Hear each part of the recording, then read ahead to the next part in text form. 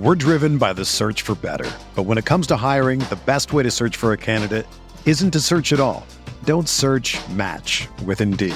Indeed is your matching and hiring platform with over 350 million global monthly visitors, according to Indeed data, and a matching engine that helps you find quality candidates fast.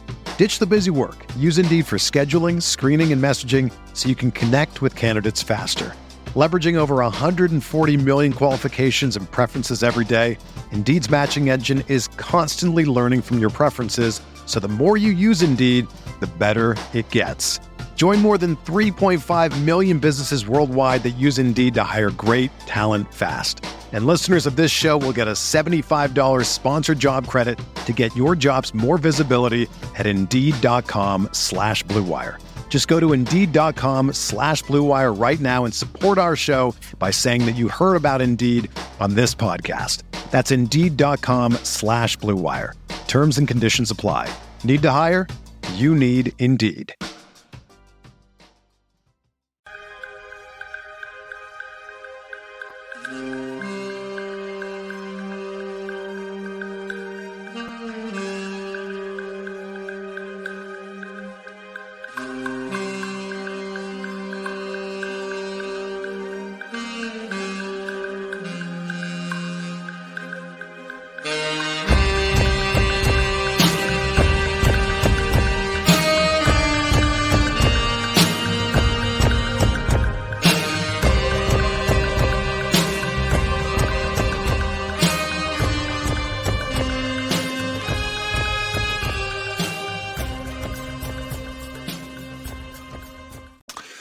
Hello and welcome to another episode of Pod Maverick After Dark, off-season edition. I'm Kirk Henderson, and I'm joined as always by my co-host and co-site runner over there at Mavs Moneyball, Josh Bowe. How you doing today, buddy? Oh, I'm doing pretty good. Things were like two podcast episodes in a row in the middle of August where things are happening, which is kind of nice. Well, so it's funny. This is some inside baseball, but like we're kind of contractually obligated to try to do 2 podcasts a week, every week. Now, during the season, we do like 8. Yeah. So like I feel less bad about the fact that we've been a little behind, and and that's just the case. But honestly, with what's happened the last 2 weeks, there's like a real justification for the fact that we could have that we could do 2 a week with sort of the news that's happening. But I like it kind of piling up, and then it allows us to think about it, allows us to talk about it. Before we get into kind of the news and the show episode, this episode might flow a little different than our normal ones. Obviously, for those listening on the podcast later on, the show gets broken up by ad reads that are inserted in the copy. Or that are inserted just due to process. Those of you watching on YouTube, you have to deal with the YouTube ads and that sort of thing is normal.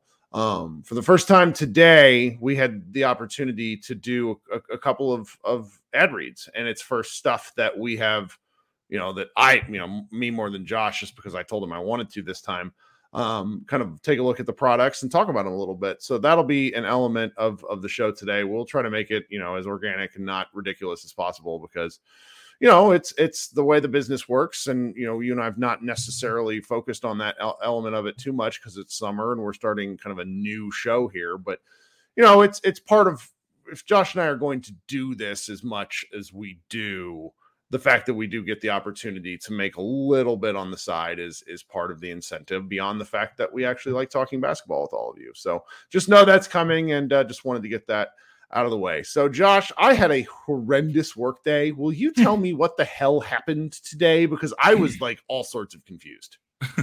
So it's a twofer. The Maverick, Mark Stein, first reported that the Mavericks are prepared to waive and stretch Maverick center JaVale McGee by the August 31st deadline. He did elaborate and say that until they get to that deadline, they will still put out feelers and try to move him in a trade so they don't have to stretch and waive him. But that was part one. And again, stretching and waiving McGee means that instead of paying McGee the rest of his full contract that he is, guaranteed, which would be $5.7 million this season and then $6 million the season after that, 2024, 2025. So instead of that, they get to kind of split, literally it's stretch it. They get to stretch it over 5 years, basically. There's some rules, that determine why it's 5 years. It's 2 times years left on the deal plus 1 year. So there's two seasons left on McGee, plus 1, you get to 5. So instead of paying that 5.7 this season and the $6 million next season, they will instead over the next 5 seasons pay about $2.3 million per season. So he will be on the books for $2.3 million per season on the cap sheet till about 2028 will be the last year. So that's business number 1, and it opened up a roster spot. Go ahead, you have something to say? I am so viscerally displeased that I have to be reminded of this dumb shit signing forever. Go ahead with the other piece of the news. Okay. I was going to say, if we want to get into it, we can get into it. Okay. So then the other part of it, which came out when Shams Charania from The Athletic added his report, and with this additional detail, that with this freed up roster spot that from McGee being waived, they will re-sign Markieff Morris, the veteran forward that I would not be shocked if some Mavs fans forgot was even on the roster last season. If you need a memory refresh, he came along from Brooklyn in the Kyrie Irving trade. He played, I have it up here. Where is it? After the February trade deadline, he played in 8 games and averaged 8.8 minutes per game. So he was as much of a non-factor as you can possibly be, despite some of the lineup changes the Mavericks were throwing out there as they were trying to save their season.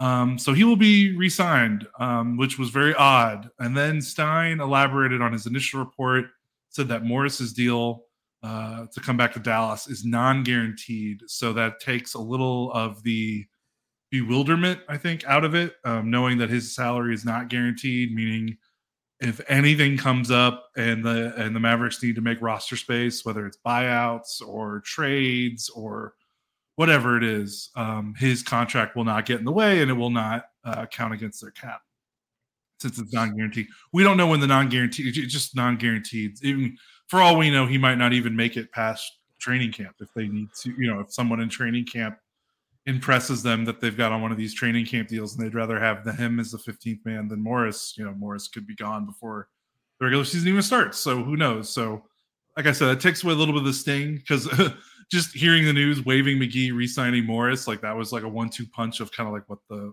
hell. So it makes a little bit more sense. But it's interesting. There's definitely things we can talk about. We can get real petty. We can, which. Oh, yes. Yes. Let's actually start with the JaVale McGee of it all, because there's multiple components. You brought up the petty one, which honestly I hadn't considered. Okay. But let's be petty about it. I don't believe you. You're lying. No, because I'm kind of there's enough involved with it to where I'm kind of confused about the mechanics of it, because by saying you're going to continue to search for a trade partner, you've cut your balls off. There is no trade partner. We kind of knew that anyways, but it's right. That's not how you negotiate. So to be fair, Stein did say barring an unforeseen trade. Yeah. And it's they've been trying to move him. They can't move him. I'm just annoyed at the way that phraseology even comes out, because it's just it's a non-starter and then proceeds to give people hope when there is none. He's not getting traded. He's not getting traded. Yeah. The end. But the petty, but then there's I'm confused. We'll come back to this. The JaVale McGee trade was one I talked myself into because I don't like being a constant negative shit on podcasts. It's not fun watching last offseason was a catastrophically bad offseason. The Brunson of it all is something that we'll probably never be able to truly shake. And then signing McGee and having everyone that has any sort of I love a lot of our colleagues and friends, but there's a lot of incentive to be like, the shitty thing is in fact good. And here's why. And we all do it. And, it was an awful signing. From day one. Awful. From day one. And I'm mad that I even backed off it a little bit. You know, I tell people, it was like, self-preservation a little bit. Well, it is we kind of had to. But you know, and Dalton teased me online today. He's like, Kirk, you better not be talking about bad old takes. I'm like, look, this is one that's very special to me because I watched JaVale McGee in Washington, D.C. I have followed his career because his career has been a lot of where I've lived. And he sucks. He sucks. He should be better. Everything about him should be better, but he never learned to do anything other than block chase and put up fake numbers. He was awful. And, you know, I had multiple media people tell me that he became a bit of a beloved locker room guy in Golden State and Los Angeles. And you know what? It's real easy to be a cool locker room guy on teams that win. But the Dallas Mavericks promised him a starting spot for some reason that I won't like. We'll be talking about that element of this, the starting spot, for years. Because honestly, he was the starter when Jason Kidd was in LA. Mm-hmm. And he did the 10, 15 minutes and it worked. Yeah. Because they had Anthony Davis and they had Dwight Howard as a backup. That's why it worked. So I don't have the article pulled up because I have so many tabs up right now. I think my computer might blow up. But there's a like worst Dallas Mavericks contracts of all time. You Google it. Go take a look. And McGee's is in the top 3. Easy. And you're sitting here, a lot of people are saying, well, Kirk, it's only this amount. It's only for this number of years. Well, guys, they couldn't get off it and they have to waive it after 1 year.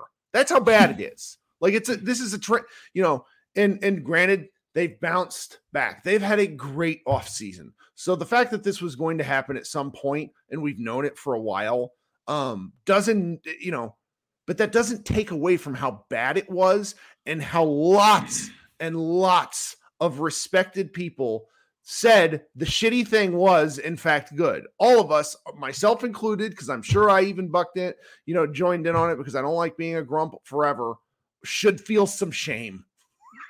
Yeah. I think there's like 2 things about it that sting. One is, the blowback. We've been talking about off-season moves since we've been doing this thing on the website and the podcast, and we've definitely gotten our heat for maybe disagreeing with maybe the consensus or what have you. But I can't remember blowback to reaction to a move quite like this one. And it's so bizarre because it's like JaVale, like it's not. His basketball reference page looks great, and I'm sick and tired of people telling me. No, I mean, this is the thing. I'm not going to sit here and tell you I watch basketball when I don't. The number of people on the internet who straight up lie about how much ball they watch is incredible. You did not watch the Warriors. You do not watch the Lakers. You did not watch the Nuggets. You didn't watch the Washington Wizards. He was bad in all of these places. He was also bad in Dallas. It's amazing that the bad basketball player was, in fact, bad. It was just weird to get, because we've disagreed on stuff before and we've gotten some. And the thing is, it's not just random people are going to give this pushback all the time. Like it's the internet, random, but the amount of blowback and kind of the hostility from people that we consider like our media peers and even friends. I mean, that caused you to basically get offline for like 2 months because you were just like, why is this the straw? And it's like, right. And I in hindsight, it has to be because we were all collectively really bothered by the Brunson situation. Yeah, and I think coming off the high of the Western Conference Finals plus the Brunson thing, I think people just wanted to latch on to. Yep, this will work. But yeah, that's the thing that I'll never forget about it is not just like we've gotten blowback before for our takes. That's not a big deal when people are random tweeting, but like I have some awful takes. Like that's just the fact. The media peers that came after us in a very aggressive manner was very, very, very bizarre. Like JaVale, like of all players, like JaVale McGee, who's played in Dallas before and played exactly the same way, by the way, 8 years ago. And Rick somehow Carlisle, he was supposed to be better. I saw Rick Carlisle 10 minutes after the news broke in 2015, and he had a look of white hot rage on his face. Now, I've since learned that might just be Rick Carlisle's default face. Right. But it proceeded to happen because McGee he was unplayable 8 years ago. Yeah. And it was especially funny because the Mavericks literally played him off the floor in the playoffs when they beat the Suns. Like the Suns literally went to Bismack Biyombo over him because the Mavericks embarrassed the Suns so much when McGee was on the floor. Sure. That was was also very funny. It's very personal for me because I had to watch him early. Like, my favorite take my favorite take that I get thrown in my face all the time was it was like a 2021 January, maybe it was even 2021 January Jalen Brunson game where he was having a horrid mid-range game, which just that happens for players. And Brunson is obviously fantastic operating out of where he did. And I like reactionarily was like, can we trade this guy now? And like to this day, people will still send me that. And I'm just like, the context.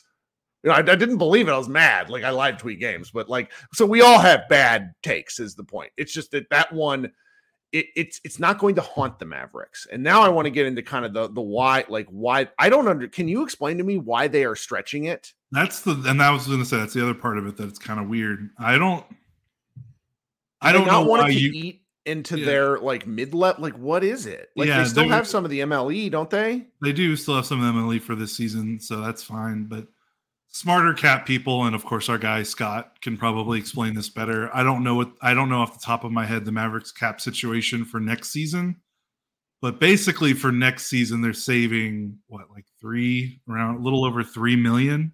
So I don't know if they have some long-term plans where they feel like, hey, we need that $3 million next season. It's going to be the make or break between us doing this move or this move. So we can't really judge why they stretched him until we see what they do with the money they save next summer and the summer, after that, basically. So we need to wait and see, like, what's the plan? Like, because it's not going to be now. We're not going to know what they're going to use their money for now. It's not going to really come into account until we get into the cap next season, next off season. So maybe there's something where that $3 million that they're going to save in the summer of 2024 is going to translate into them making a move that they couldn't. But yeah, personally, right now, I would rather just not have JaVale McGee on my books until 2028 because even though everyone just kind of hand waves away, oh, it's only 2.3, you can figure that out elsewhere. Well, we've seen it's not always as easy as just kind of snapping your fingers and getting that money somewhere else. So we won't know until next summer. So it's kind of hard to judge, but obviously instant reaction is I would just rather wait. But again, I'm not in their front office. They might have a 2024 offseason outline already. They probably do. All these teams kind of have plans for the future offseason. So maybe they've already earmarked that saved money for something that we just don't know yet.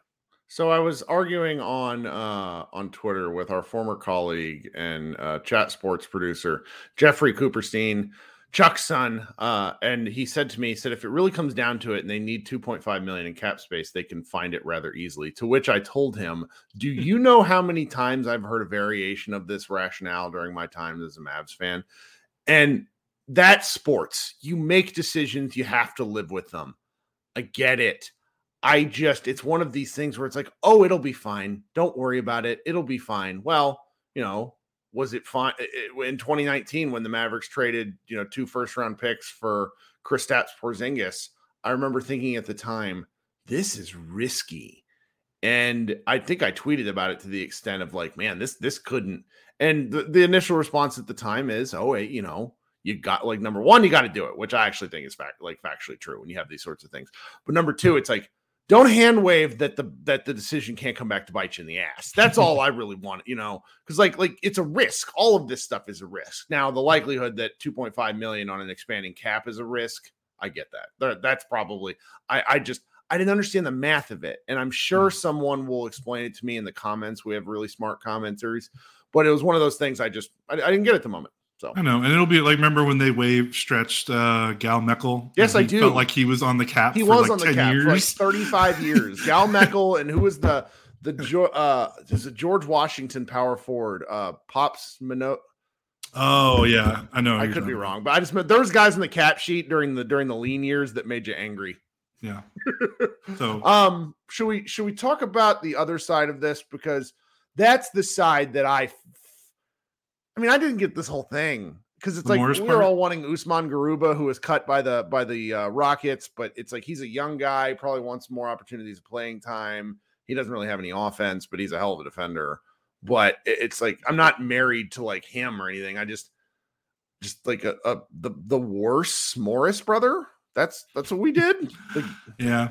The one thing is with NBA teams, is everyone has to understand, is they don't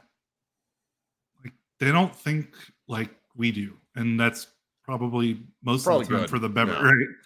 Like we all get these pet players that we like, these young diamonds in the rough.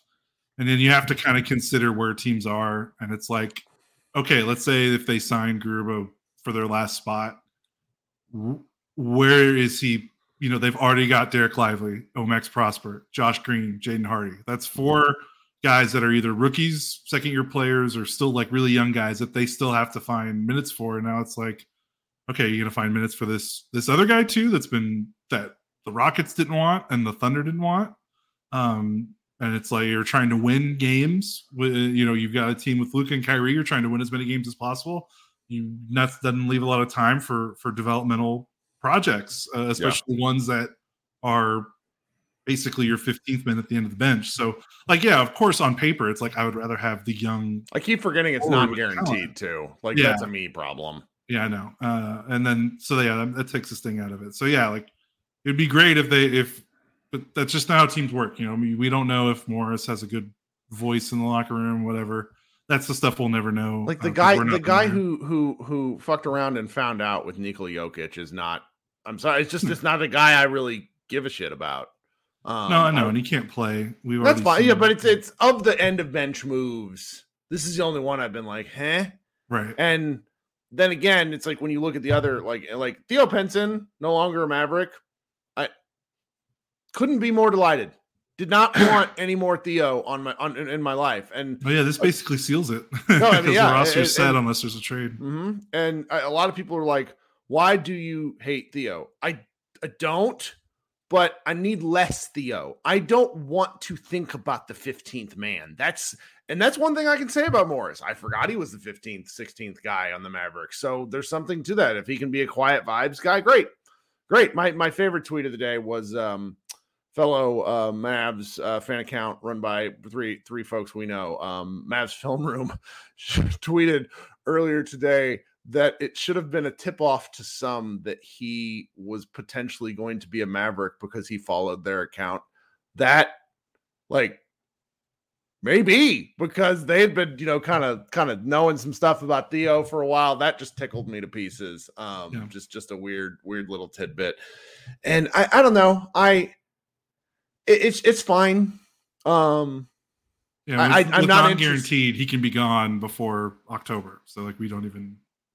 It's not worth putting too much energy into. Right. If you think of more, and Josh Mazer in the chat says, if you think of Morris replacing Pinson, it doesn't feel as bad. That's right. That's the correct take. Because I'm sorry, this is petty of me. I can't get this out of my head. On the day the Mavericks were sealed from the playoffs, Theo left the court to go talk about his no turnover triple-double on his podcast. I don't care. No. This was the worst season that the Mavericks have had since they had Luka Doncic. I don't care about your 38-point useless triple-double. Go away. Go away. And also with Morris, he plays a position where the Mavericks have like I know we talk about how every guy on the roster usually gets a chance just through the attrition of a regular season, but if Morris is playing Powell, Maxey, Prosper, they're Lively, Derek Jones, those, there's at least 4 or 5 guys ahead of him. So I don't anticipate him getting much run at all. Shout out to Chance in the chat, just absolutely murdering me. I don't know, Kirk. If you have to keep explaining how you don't hate Theo, you might just hate Theo. Damn it. Like the Sarah Silverman, if you've always had terrible roommates, you're the bad roommate. That's right. That's right. All right, here we're going to take a minute to do a read because earlier this week I had the opportunity to test out and play 2K or NBA 2K Mobile, which I don't know about you, Josh, but sometimes I have to. I don't have certain things on my phone because I'm already an addictive personality. But like playing this game, NBA 2K Mobile, and it's a free game, it's gonna be a problem if I keep doing this. There is so much to do between like the personalization and seeking out particular cards. There's all sorts of different game modes. It's really, really fun. And it's the sort of thing where right now, okay, we're in the dead of August And if you're starting to get that NBA itch, and not just like the Maverick itch, but the deeper NBA itch, you need to download this game and give it a try. It runs really smoothly. I was sort of shocked at this. That might be just me getting old, but I just haven't played mobile games in such a long time because they're so addictive. And this is absolutely going to be that thing. You can collect player cards, you can build a particular team, you can, play with your friends, which I've not done yet, but that looks like something else. I don't know if I have the time and, don't want my wife to yell at me when I'm playing a game. There's all sorts of events going on. I just can't recommend this enough in terms of just trying something out. And if you download the app through, the NBA 2K mobile app for free on either the App Store or Google Play, you should use my promo code, which is Tatum2K Mobile, to redeem an exclusive Jason Tatum Pearl tier card. I'm still learning about like the Pearl tier, like the different tiers and stuff, because I've avoided 2K on my Xbox for years, but that's just sort of the nature of it. So that code, one more time, is TATUM2KMOBILE. All right, so that's sort of the first part of the show here. So we have kind of some World Cup updates. We're inching closer and closer to the World Cup starting. So we have 4 Mavericks participating in the World Cup. We don't really talk about these guys enough. There's the little mentioned Luka Doncic playing for Slovenia. Then we have Dwight Powell playing for Canada in a oddly important role, which is something I don't think I ever would have considered myself saying. And then we have 2 Aussie Mavericks playing for Team Australia, which is pretty exciting. Which piece of news do you want to kind of talk about first? I guess the Josh Green stuff. That's probably most pertinent, like newsy thing. Because everything else is kind of, wow, Luka's amazing. Breaking news. Even though that game against Japan was pretty we need fun. to circle back to that. But yeah you're right about the Josh Green of it all. Looks like, he hyperextended his knee. I haven't seen a follow-up. It ended up being an ankle sprain. Oh, really? So I'm glad that you were confused, because if you watch this video, you guys, it is like, it's an oh no kind of video. And it goes to show you that we don't know anything about how the damn human body works, because I watched this and I assumed he had like hyperextended a knee. It like I think it was the Mavs blog. One of these Twitter accounts do a great job like recapping games with showing video. And it's like the way the video looks, it's like, okay, well, thanks, Josh Green. Talk to you next year kind of thing. And he ended up just spraining his ankle, which means, I wouldn't. He's in the rotation there in Australia. So that, I think we should expect him to play again. Do you think? Have they said how severe the ankle sprain was? That I don't know. I was wondering, if it was anything like a high ankle sprain, he might miss. I don't know if he could get back in the court before the World Cup's over. That's the only thing I was thinking. Which would be like if this keeps him out of the World Cup, that would be like this dude in the summer just does not have good luck. Like he gets drafted during the pandemic, so he doesn't play in summer league. I think in the last Olympics, he chose to play for the Australian national team instead of doing what would have been his first summer league, and he never played. And this dude just has some horrible luck during summer ball.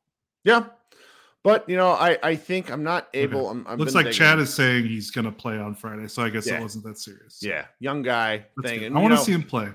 Well, and then on top of the Josh Green of it all, we briefly touched on this in previous weeks, but I don't think we actually, and we could have, so I apologize for doing this again.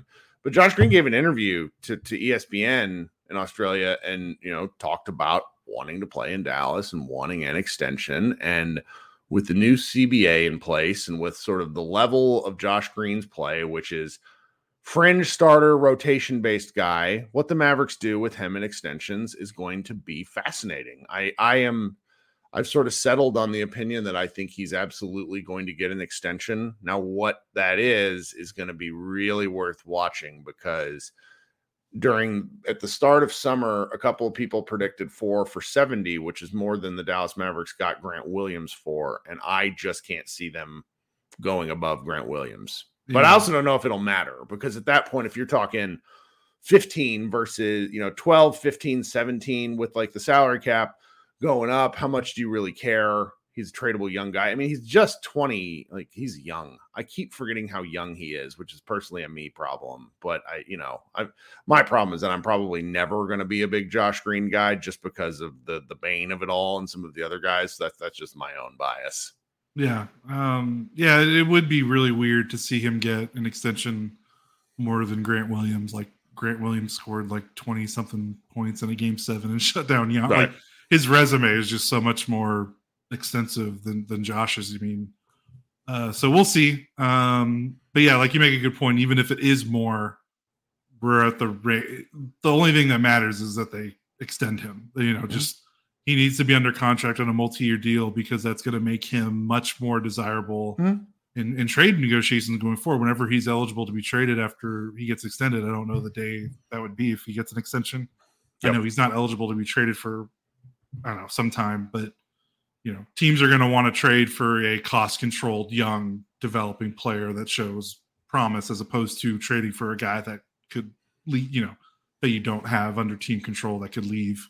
So you're going to probably get some more value out of him if you can get him locked down for a 4-year extension. Sure. And my favorite thing that you said this in our Slack of Mavs Moneyball, and I think this is entirely accurate. At a certain point, it's worth just throwing your hands up and saying, I have no idea what's going to happen with Josh Green, because I mean, he shot 40% from 3 and averaged 9 points a game. And if you go check the guy's game log, it just doesn't make any sense. Like, we know what happened. Like, for example, Kid cut him off at the knees, confidence-wise, which was really bad. It happened right after Austin Reeves sunned him on national television. And so it took Green a while to bounce back, because like what Josh needs more than anything is true consistency. That's going to be pretty important. Yeah, last season it was just like he would play a week where he would score 15 to 18 a game, and then he would go 2 weeks without scoring more than like 7, and like you don't even notice him. So yeah, it was kind of funny. It was his 3rd season, but it kind of felt like his rookie season in terms of he hit a wall, because I think that was by far. I mean, he didn't play his first 2 seasons, so he finally got some minutes on the floor, and kind of felt like maybe he ran out of steam toward the end of the year. But we'll see where that goes. They definitely need. I mean, he keeps making leaps. His basketball reference page is hilarious when you look at his shooting percentages from 1st, 2nd to 3rd year. Like, would you say he's going to be shooting 50% from 3 with a true shooting percentage of like 75, 90, but also have like 3 straight weeks of scoring 0 points? Yeah, like if his trend keeps going up, he'll be 90 true shooting when he's 25. But we'll see. Yeah, so that's a fun one. And then I didn't watch this game. Shout out to like Nick Angstadt and the other sickos who stayed up till like 2 a.m. Dallas local time to watch a friendly between Slovenia and Japan, where Luka makes a couple of passes in this game. And there's one behind the back pass that I've watched it like 30 times. I'm still convinced he was actually throwing behind the back pass to the diving post man.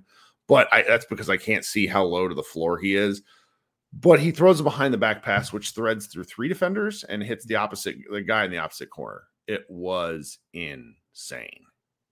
Yeah, one of the best passes he's ever made, just in a friendly exhibition. Yeah, which Slovenia is going to have problems. They're going to have real problems. So today, Matt Robinson wrote a piece for us called "Can Luka Doncic and Slovenia Shed the Ghost of Eurobasket?" So 2022 summer was frankly just terrible.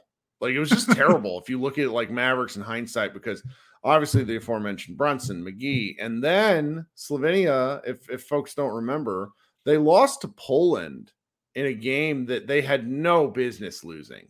And they looked hungover. They looked like they didn't take their opponent seriously. And it was bad. And it's the sort of thing that for the Maverick side of things, we don't reference enough, because we're Luka fans, but I wouldn't say the casual Mavericks fan really thinks too much about him playing for Slovenia. But you can tell that for him, this is a motivating factor. It's a motivating factor. And if Slovenia goes anywhere, it's always going to be because of Luka. I mean, the country's population is so small, and the fact that they do as well as they do athletically is kind of remarkable. I mean, aren't there more people in DFW than there are in Slovenia? Yeah. And it's truly incredible the sort of stuff that country does athletically. But they don't have, they've had some injuries. They've suffered 2 big ACL tears over the previous months. It's really remarkable. And if they're going to have rebounding problems, like it's going to be tough for this team to go anywhere, despite the fact that they have a pretty nice draw. Like they should win. It's kind of the elimination. They should get through the first 2 rounds of group play, but the elimination tournament is going to be really tough. I'm curious for them, but I'm also excited to watch because the games are on at a pretty friendly time for us since they're being played at the Philippines. It's, you might have to get up early at some points, but it's really, really going to be fun to watch the World Cup. And, it's going to, a lot of it's going to be on ESPN and ESPN Plus. So you guys should consider that. We'll have more on that once we know sort of the specifics of where and when and times and all that. Okay. So let's take, I need to insert, not for the YouTube, but for the podcast. Let's take a quick break and then we can come back and finish off the show. We're driven by the search for better. But when it comes to hiring, the best way to search for a candidate isn't to search at all. Don't search, match with Indeed. Indeed is your matching and hiring platform with over 350 million global monthly visitors, according to Indeed data, and a matching engine that helps you find quality candidates fast. Ditch the busy work. Use Indeed for scheduling, screening, and messaging so you can connect with candidates faster. Leveraging over 140 million qualifications and preferences every day, Indeed's matching engine is constantly learning from your preferences, so the more you use Indeed, the better it gets. Join more than 3.5 million businesses worldwide that use Indeed to hire great talent fast. And listeners of this show will get a $75 sponsored job credit to get your jobs more visibility at Indeed.com/Blue Wire. Just go to Indeed.com/Blue Wire right now and support our show by saying that you heard about Indeed on this podcast. That's Indeed.com/Blue Wire. Terms and conditions apply. Need to hire? You need Indeed. If you're a basketball junkie, then you know there's no better time of year than the NBA playoffs. Twice a week, JJ Redick is cooking on his podcast, The Old Man and the Three. He has guys come on in all stages of their careers to talk about the league and share stories you won't hear anywhere else, including Devin Booker on why he talks so much trash, Ray Allen's epic free throw competitions with LeBron in Miami, and the moment Tyrese Halliburton knew Pascal Siakam would be a good fit in Indy. In addition to player interviews, every Monday JJ breaks down the top 3 things happening around the NBA with unmatched analysis, not outlandish takes, and is often joined by masterminds of the game like Tim Legler to dive deep on rookie reports, trade breakdowns, and why is mean mugging now a tech? You won't find another outlet that covers the game as comprehensively and with such insight as JJ does it on The Old Man and the Three. Make this your companion podcast during the playoffs. Listen to The Old Man and the Three ad-free on Wondery Plus or wherever you get your podcasts.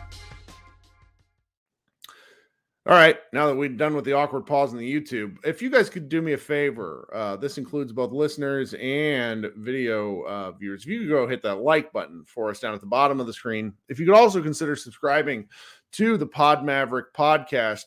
As you guys know, or maybe for some of you who don't know, we do a ton during the season. We are a game-by-game reactionary show. We live and die with every game. Sometimes that bites us in the ass. But if you're at all interested, we will be hosting live shows like this after every single game that we can, which ends up being, honestly, for our site in the neighborhood, like we do all 82 by hook or by crook in the regular season. And then I host a after show where people come up on stage here with Josh. It's actually really easy. We've been doing it during the summer here, where you can talk shop with me and we can just kind of, either lament a loss or celebrate a win. So if you want to subscribe to Pod Maverick, that would be how you do it. We'll be ramping up our content probably the second half of September, where we'll have more to talk about. But we do have a few more things to end the show on. The schedule was released, and I got to be honest, man. I hadn't really looked at it yet. What, you were publishing some stuff during the day. Did you have any kind of immediate thoughts on things? There is only, I don't want to poo-poo people. People get excited about the schedule, and it's one of those things where you don't care. Well, it's like, they're playing 82 games again. They're playing basketball. They're playing the same teams in the West, yada, yada, yada. But people get into it. So I don't I just sit on the sidelines. Cause it's like, if I don't have anything nice to say, why say anything else? Trying to live by the golden rule. The one thing that is interesting, I think, about the schedule is I want to say the Mavericks for their first 8 games of the season are traveling for every single game because they are alternating home road for the first 8 games. So that means they're either traveling away from Dallas to get to their next game or they're traveling back to Dallas to play a home game.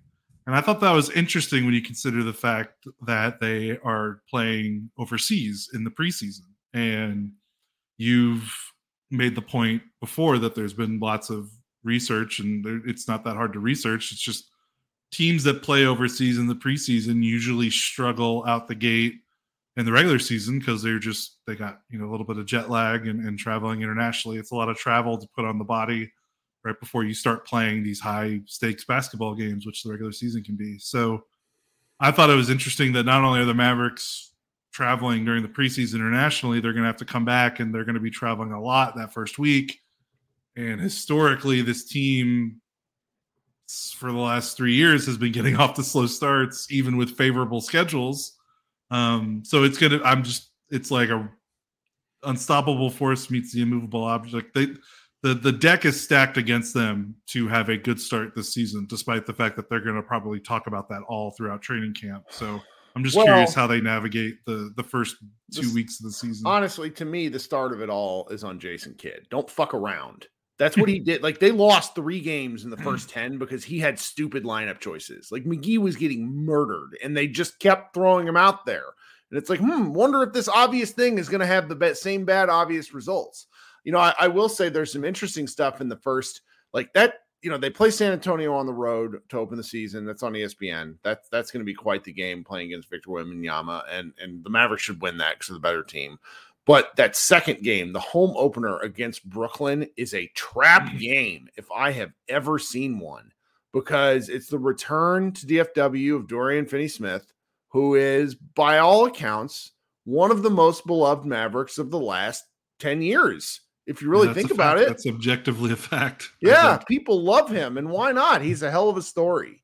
And that just feels like a trap game. So then they got Memphis and Chicago. Like, you look at the schedule overall, that first month, probably through Thanksgiving, they have some real opportunities despite the road heavy nature of it. They have favorable matchups. And, to me, getting to Christmas with, I don't know, a +3, +4 in the win column should be kind of the goal. The real thing is they just, 2019, 2020, they started off the season 16-5. Like, they were destroying teams and really thought they had cracked the nut. And this parlays like directly into the piece that you wrote that I think works well within the confines of the scheduling discussion, where you kind of see on paper the real opportunity that this team has, because there's a lot of those similar components. Do you want to talk about that a little bit while I look at the schedule some more? Sure. I was just kind of, it's August. There's not much going on, so I'm just looking at stuff, just to try to kind of like throwing stuff at the wall and see what sticks. I'm just looking at rosters. I'm going through stat sites. I'm just trying to find something to write about that isn't just like generic preview coverage that we're going to be doing, that's going to happen closer we get to training camp and the start of the regular season. So as I'm looking at the roster, kind of looking at Basketball Reference, I'm looking at, the Luka era, I'm looking at their rosters, and it just jumped out at me that this team is built very similarly to the 2020 team.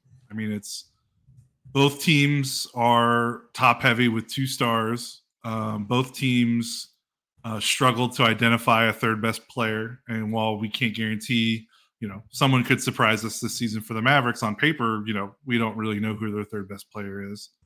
Both teams are exceptionally guard heavy, and it's very funny because the guards are almost the same. Both teams like the same people. Yeah, you're not talking like similar styles. You mean the same people? Yeah, the same people. Because Luka, Seth, Curry, Tim Hardaway Jr. are still, they were on the 2020. They're still here, still guards. Maxey and Dwight still here.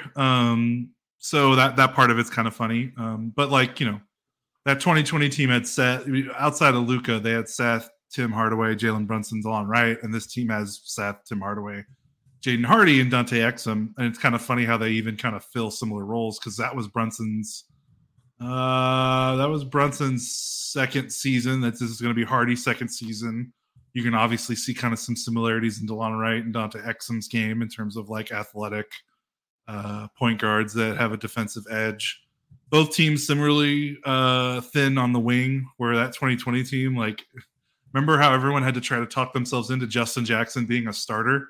Because that team, I do, and I still hate people for it. Yes, yeah. And you look at this roster, and it's a little bit better because Grant Williams, Josh Green, Max Prosper. I think you would take that threesome over Dorian, Justin Jackson, and Courtney Lee any day of the week. But there's some we don't know if Josh Green, we assume he's going to take another leap, but that's not guaranteed. And Prosper, we all love, but he's a rookie. We can't guarantee he's going to be the kind of contributor that I think everyone hopes, but we're allowed to hope for that. And then the big men depth is also kind of similar in that it's kind of a bunch of mix, guys that you can mix and match depending on the lineup, but no clear cut. This is the starter. Because, it's again, Dwight, Maxey, Rashawn Holmes, Derek Lively, and the 2020 team was Powell, Kleba, Boban, and Willie Cauley-Stein. Obviously, Kristaps is the star. That's the big differentiator, is that Luka's co-star was a floor stretching big, and his co-star this year is another, shooting point guard. So that's the biggest difference. The thing that really stuck out to me was that 2020 team. You talked about how they started 16-5. They were really secretly pretty good. The pandemic and the way they played down the stretch in the regular season kind of covered up how good they were. They were sixth in net rating that year. Well, Luka got hurt for a while. Yeah. Brunson got hurt. KP burned the earth down for 2 straight weeks while Luka was hurt. Yeah. Brunson separated his shoulder or something, and he was out. That's right. Dwight Powell tore his Achilles in January of that season. So when they were at full strength, they were rolling. Their defense was still pretty cruddy, but they had the greatest offense in league history at that point. It's now that record that record has been broken every ensuing season since. But they were first in offense, 18th in defense, 6th in net rating. They were weirdly deep, despite the fact that they didn't have a clear-cut third best player. All those guys could play. We had frustrations with Brunson and Wright and Timmy and Justin Jackson and Dwight Powell. All those guys frustrated to a degree, but they still got minutes and they contributed in ways. That team was legitimately 10 deep. This team also I feel like if Lively and Prosper can give you something as rookies, this could also be another team that's 10 deep, despite the fact that they still need to beef up their top end talent. And in the regular season, to be honest, you don't need top end talent. You just need bodies. You need guys that can play, because you're going to have rest days. You're going to have injury days. I think that's what made the 2020 team so good, was they were so versatile with their lineups. They could really kind of play any type of style. And I think you could kind of see bits and pieces of that, especially with Grant Williams being able to play the 3 or the 4, or even small ball 5, being able to stretch the floor. I anticipate Grant and Maxey are going to be a good front court pairing, hopefully, if the Mavericks want to play small, supercharged basketball. And that 2020 team certainly did similar things with Kristaps and Maxey and Powell kind of manning the front line there. So it just kind of a lot of shooting, a lot of depth between both teams. And what's exciting about that is hopefully with Luka, that 2020 team, Luka lived at the rim. Their spacing was so good. And that's something he's got to stop taking the threes he took last year and just go. How many games did we pop in here and be like, oh my God, Luka was 14 of 16 inside the 3-point line? Yeah, right. It's what is happening? Yeah. His efficiency hasn't wavered, but his attempts have. That 2020 season, I've got it here in the article. and they only played 75 games because of the pandemic. He had 379 shots in the restricted area. Last season in 82 games, he had 315. So significantly less, not significantly, but a decent margin less despite playing more games. So the spacing of that 2020 team was really good because they always had at least 4 or 5 shooters on the floor, and Kristaps was kind of this floor spacing cheat code. They don't have that this season, but Grant and Maxey, you can play them as your 2 bigs, and then play Kyrie and Luka, and then if it's Tim Hardaway or it's Josh Green or it's Seth Curry, you can be playing 5-out basketball like that 2020 team was. They couldn't really get to that enough in the ensuing years because they lost Seth. They swapped out Seth for Josh Richardson, and Richardson was terrible shooting the basketball that season. So they lost a little of their identity there, and Dorian kind of slumped last season with his shooting, and Tim kind of went up and down a little bit.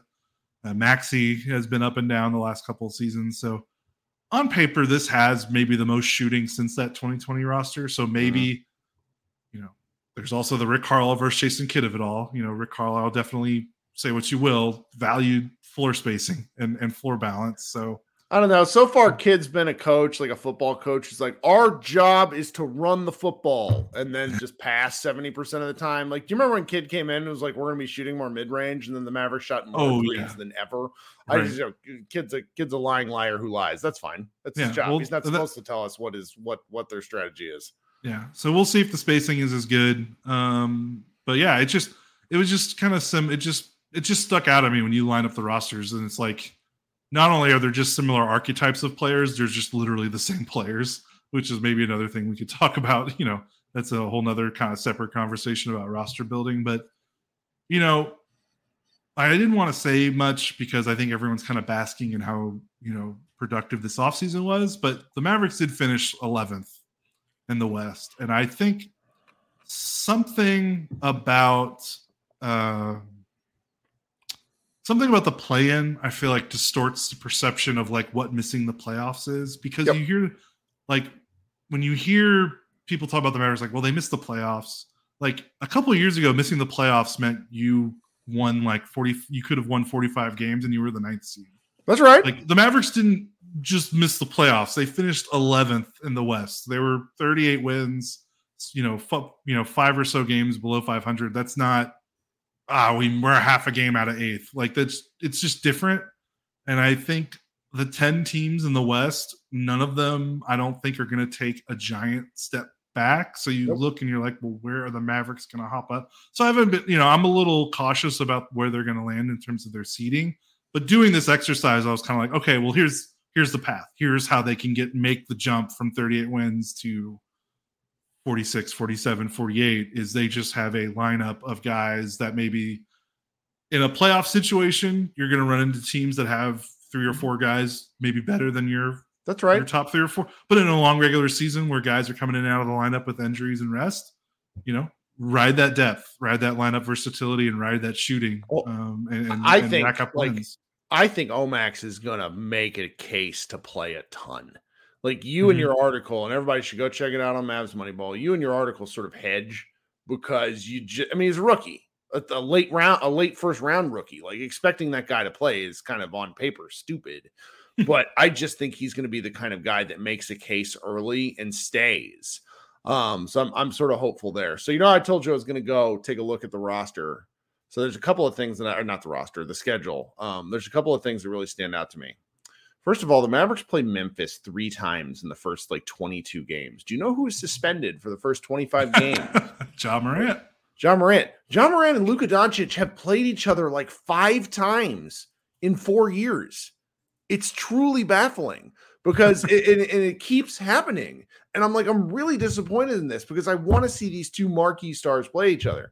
It's just one of those things stands out. Now, the flip side of this is it allows the Mavericks to put up a 3-0 lead against a division rival, which that stuff matters. Yes. And Memphis had, remember the Memphis of it all, they won more games without Ja Morant last season than the Cleveland Cavaliers won without LeBron James during his entire first stint with the Cavaliers. They were that good. So it's like it made, the Memphis is going to be good. The other thing that stands out to me is, I just said, I've been bitching for years that, okay, what the Mavericks did in 2021-22 and then the year prior where they put up a ton of, like, they racked up wins after playing 500 basketball for a real long time. Mm-hmm. The Mavericks have an opportunity to do that again. January, they live at home. January 1st, they play Utah on the road, finishes the last of a 3-game road trip. Then they're at home January 3rd to January 15th. They're just like 2 straight weeks at home. And then they play 5 more home games to close out January is a very game heavy month. It's for the whole league.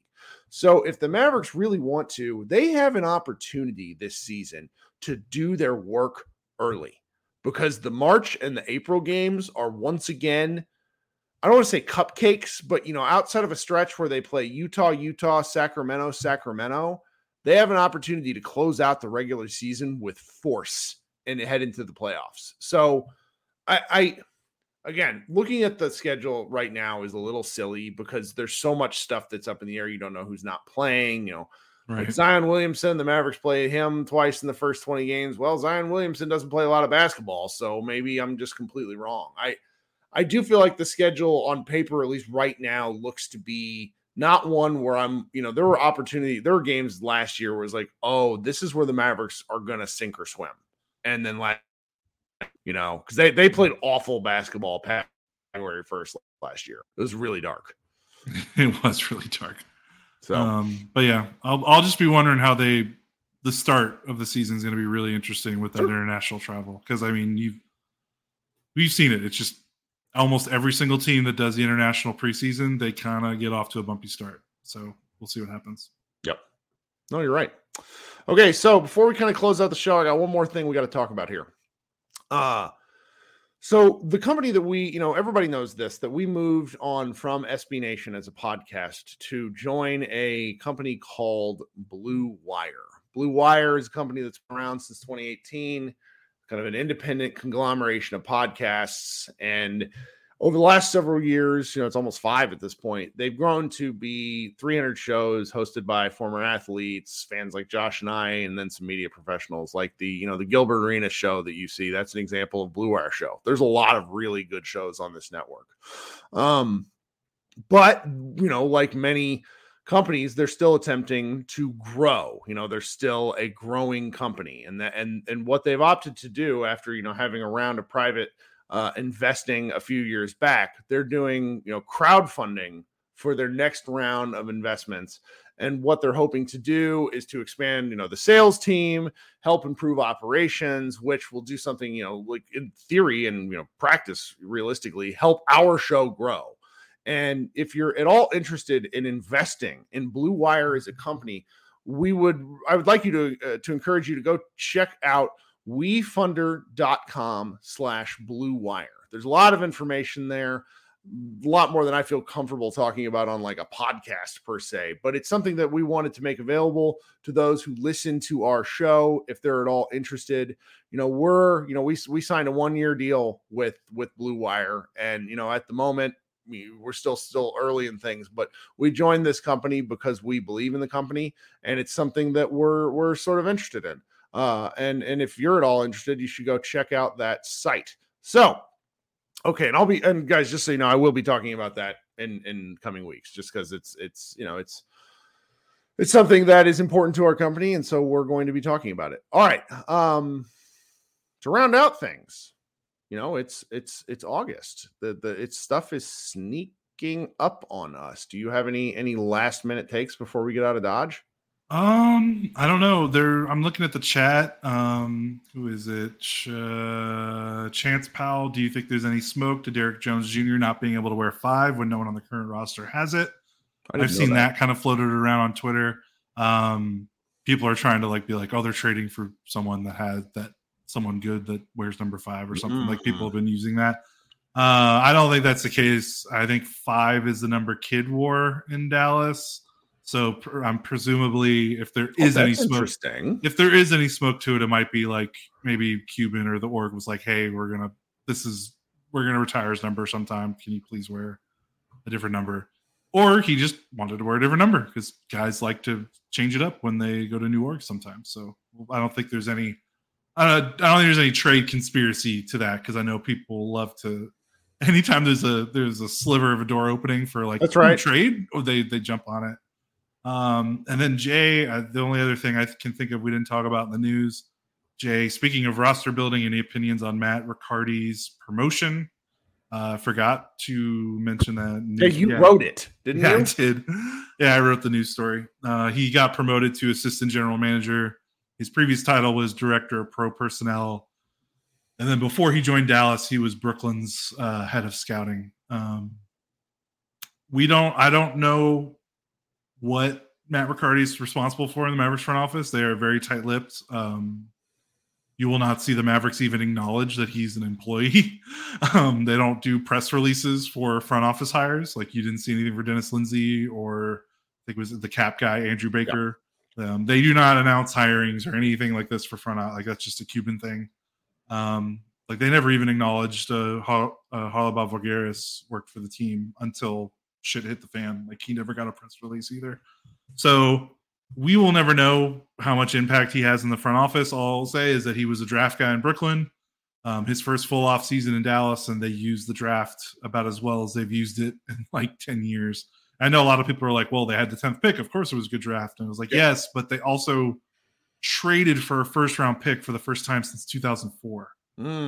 So like, you can't tell me that like it wasn't just they had the 10th pick. They did something they never do. So more voices in the room is always good. Different voices. I acknowledge this in the article I wrote. You know, the big thing about before everything kind of blew up of the front office, 2 or 3 years ago, they were just stagnant. It was Cuban, it was Nelly, and it was Rick in terms of like the primary voices.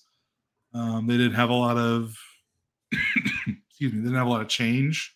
Right. They tried, remember Garrison Rosas, they tried to bring in a new voice and he left after like 3 weeks because he was like, wait, I don't actually get to do stuff. Like, no, like it's still Cuban and Ellison. So he's like, all right, I'm leaving.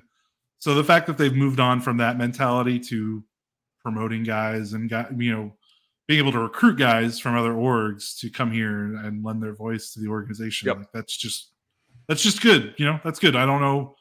People want to be like, well, was Matt Riccardi responsible for the Garrett Williams trade? Like, I don't know. We'll never know. But yeah, just having new voices in the front office is always good for an org like the Mavericks that got really stagnant. So that's just kind of how I look at it. Well, JC, that's very kind of you. Both JC and one of our other fellow podcasting friends, Carter Rodriguez, has left a couple of tips tonight. I don't know how that stuff works. I'm still figuring out YouTube, but I very much appreciate that sort of thing.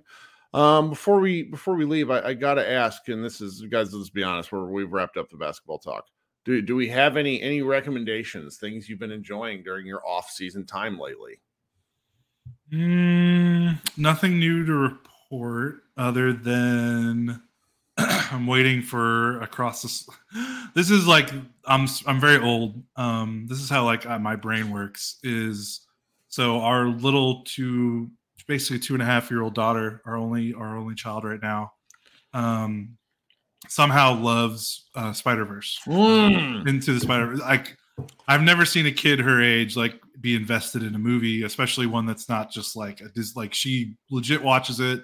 She asked to watch Spider-Man. She's like, who's that? I'm like, that's Prowler. And she's like, oh, Spider-Man's running away from Prowler? I'm like, yeah, you're already smarter than I was when I was like 12. So I'm waiting to show her Across the Spider-Verse. It's just want to rant. I hate how they release the digital stuff first. Oh. And they don't, like, it's out right now. You can buy it, but it's only digital. I want the Blu-ray because I'm an old man and I like my discs. I like my physical media, but the Blu-ray doesn't come out till September 5th. It takes a month. They do a month where it's digital only. And it kills me because I'm just like, I just give it to me. I have the money. I saw it 3 times in theaters. And I only saw it once in theaters. I always wanted to see it again. Good. It is so good. So it's just, it's truly remarkable. Yeah. After we get off here, what I'm going to go do is I'm going to go watch Ahsoka. Now here's the thing. Ahsoka is on Disney Plus. My son is 7 and there's so many different things to which he could like. And so I've tried to let him find things on his own naturally. He's a really good reader, so I'm having him read this novelization of the first Star Wars movie. And then I bought Lego Star Wars, the like the whole kit and caboodle, the like 9-episode thing. It's a preposterously big game.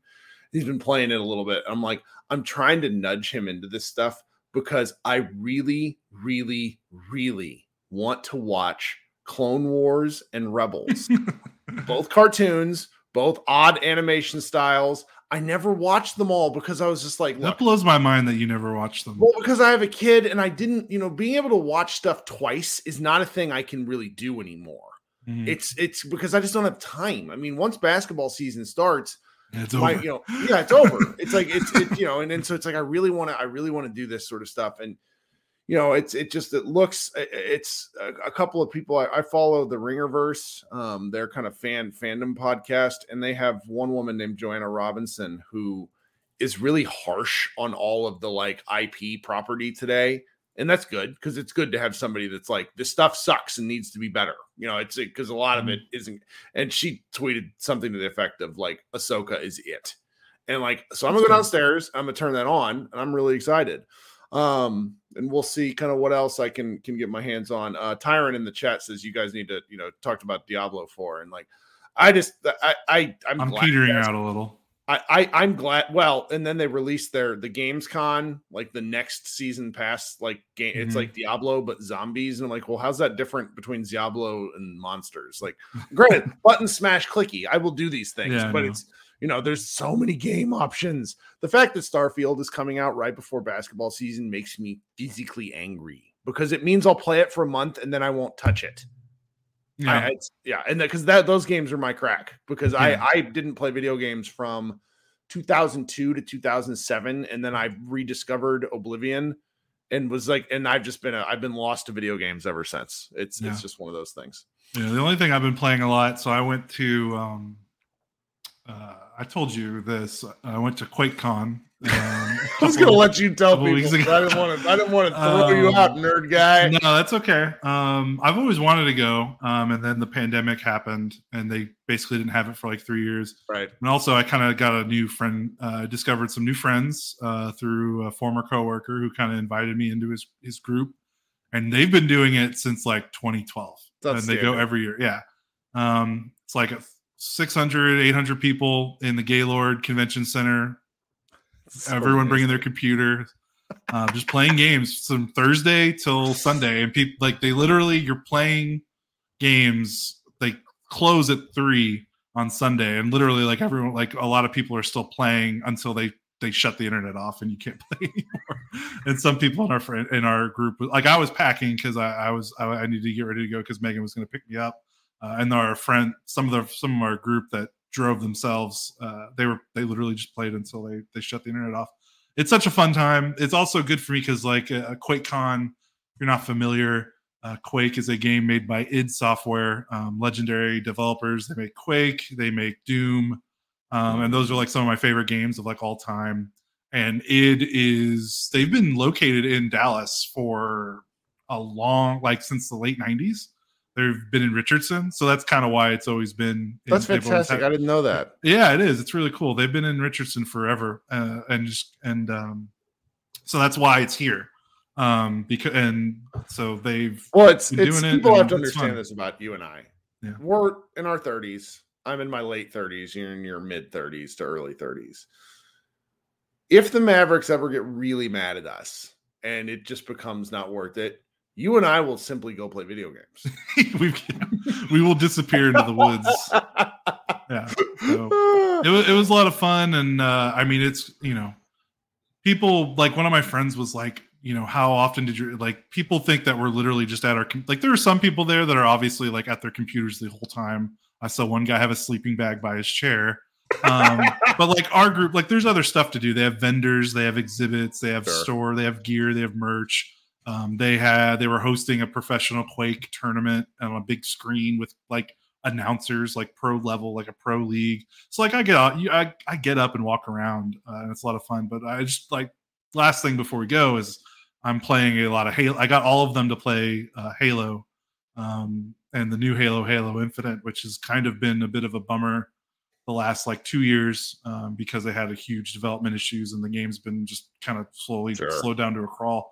They finally gotten it to a place where they're like releasing stuff like every month, and like there's like a lot of good stuff there. So if anyone's listening and you stop playing Halo, play Halo. It's good as shit. I got a bunch of people that stopped playing the game like 3 years ago, and now they want to like set up Discord chats like once a week, like, hey, let's keep playing. Like I didn't realize like that was so much fun. So that's been fun for me in terms of my non-basketball entertainment. So that's great. No, and you know, we love the Mavericks, but it's also nice to do different stuff for a while, because I've talked about this for a long time, but when I fall out of Maverick stuff, I have a little bit of a hard time getting back into it, because like I like reading.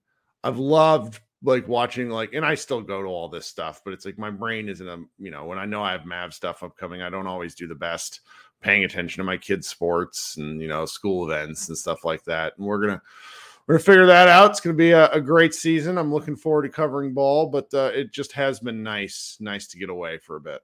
Mm-hmm. So okay, so scheduled for the remainder of the week. If I can get away from work, and my work has just been stupid, on Friday, I will host the live show. I promise. I want to hear from people. I want to hear thoughts. We've not done one of these in a while. My friend Josh McSwain in the chat jumped in last time and sort of saved me. It's very funny when I talk to myself for like the first 12 minutes and no one has any questions or takes. But again, follow on YouTube. I post a link in here. You can join the live show really, really easily. We've had guys do it from their phones while they're like waiting in a parking lot. And it's great. I love talking with you guys. The thing about our show that will never ever change is I don't consider myself, and it pisses Josh off when I do this, I don't consider myself a media member because I don't go to games. Unfortunately, we do enough stuff to where I actually am a media member. But my mindset is always that of a fan. I want to hear from other fans, and I want to talk basketball with you guys. So please consider joining the show, coming up and talking with me. It's one of my favorite things that I do. It grounds me and connects me back to why I do this in the first place. So with that, we've somehow talked for an hour and 10 minutes. Everybody Be good, and we will talk with you a little later this week. Bye, guys. Whether you're a world-class athlete or a podcaster like me, we all understand the importance of mental and physical well-being and proper recovery for top-notch performance.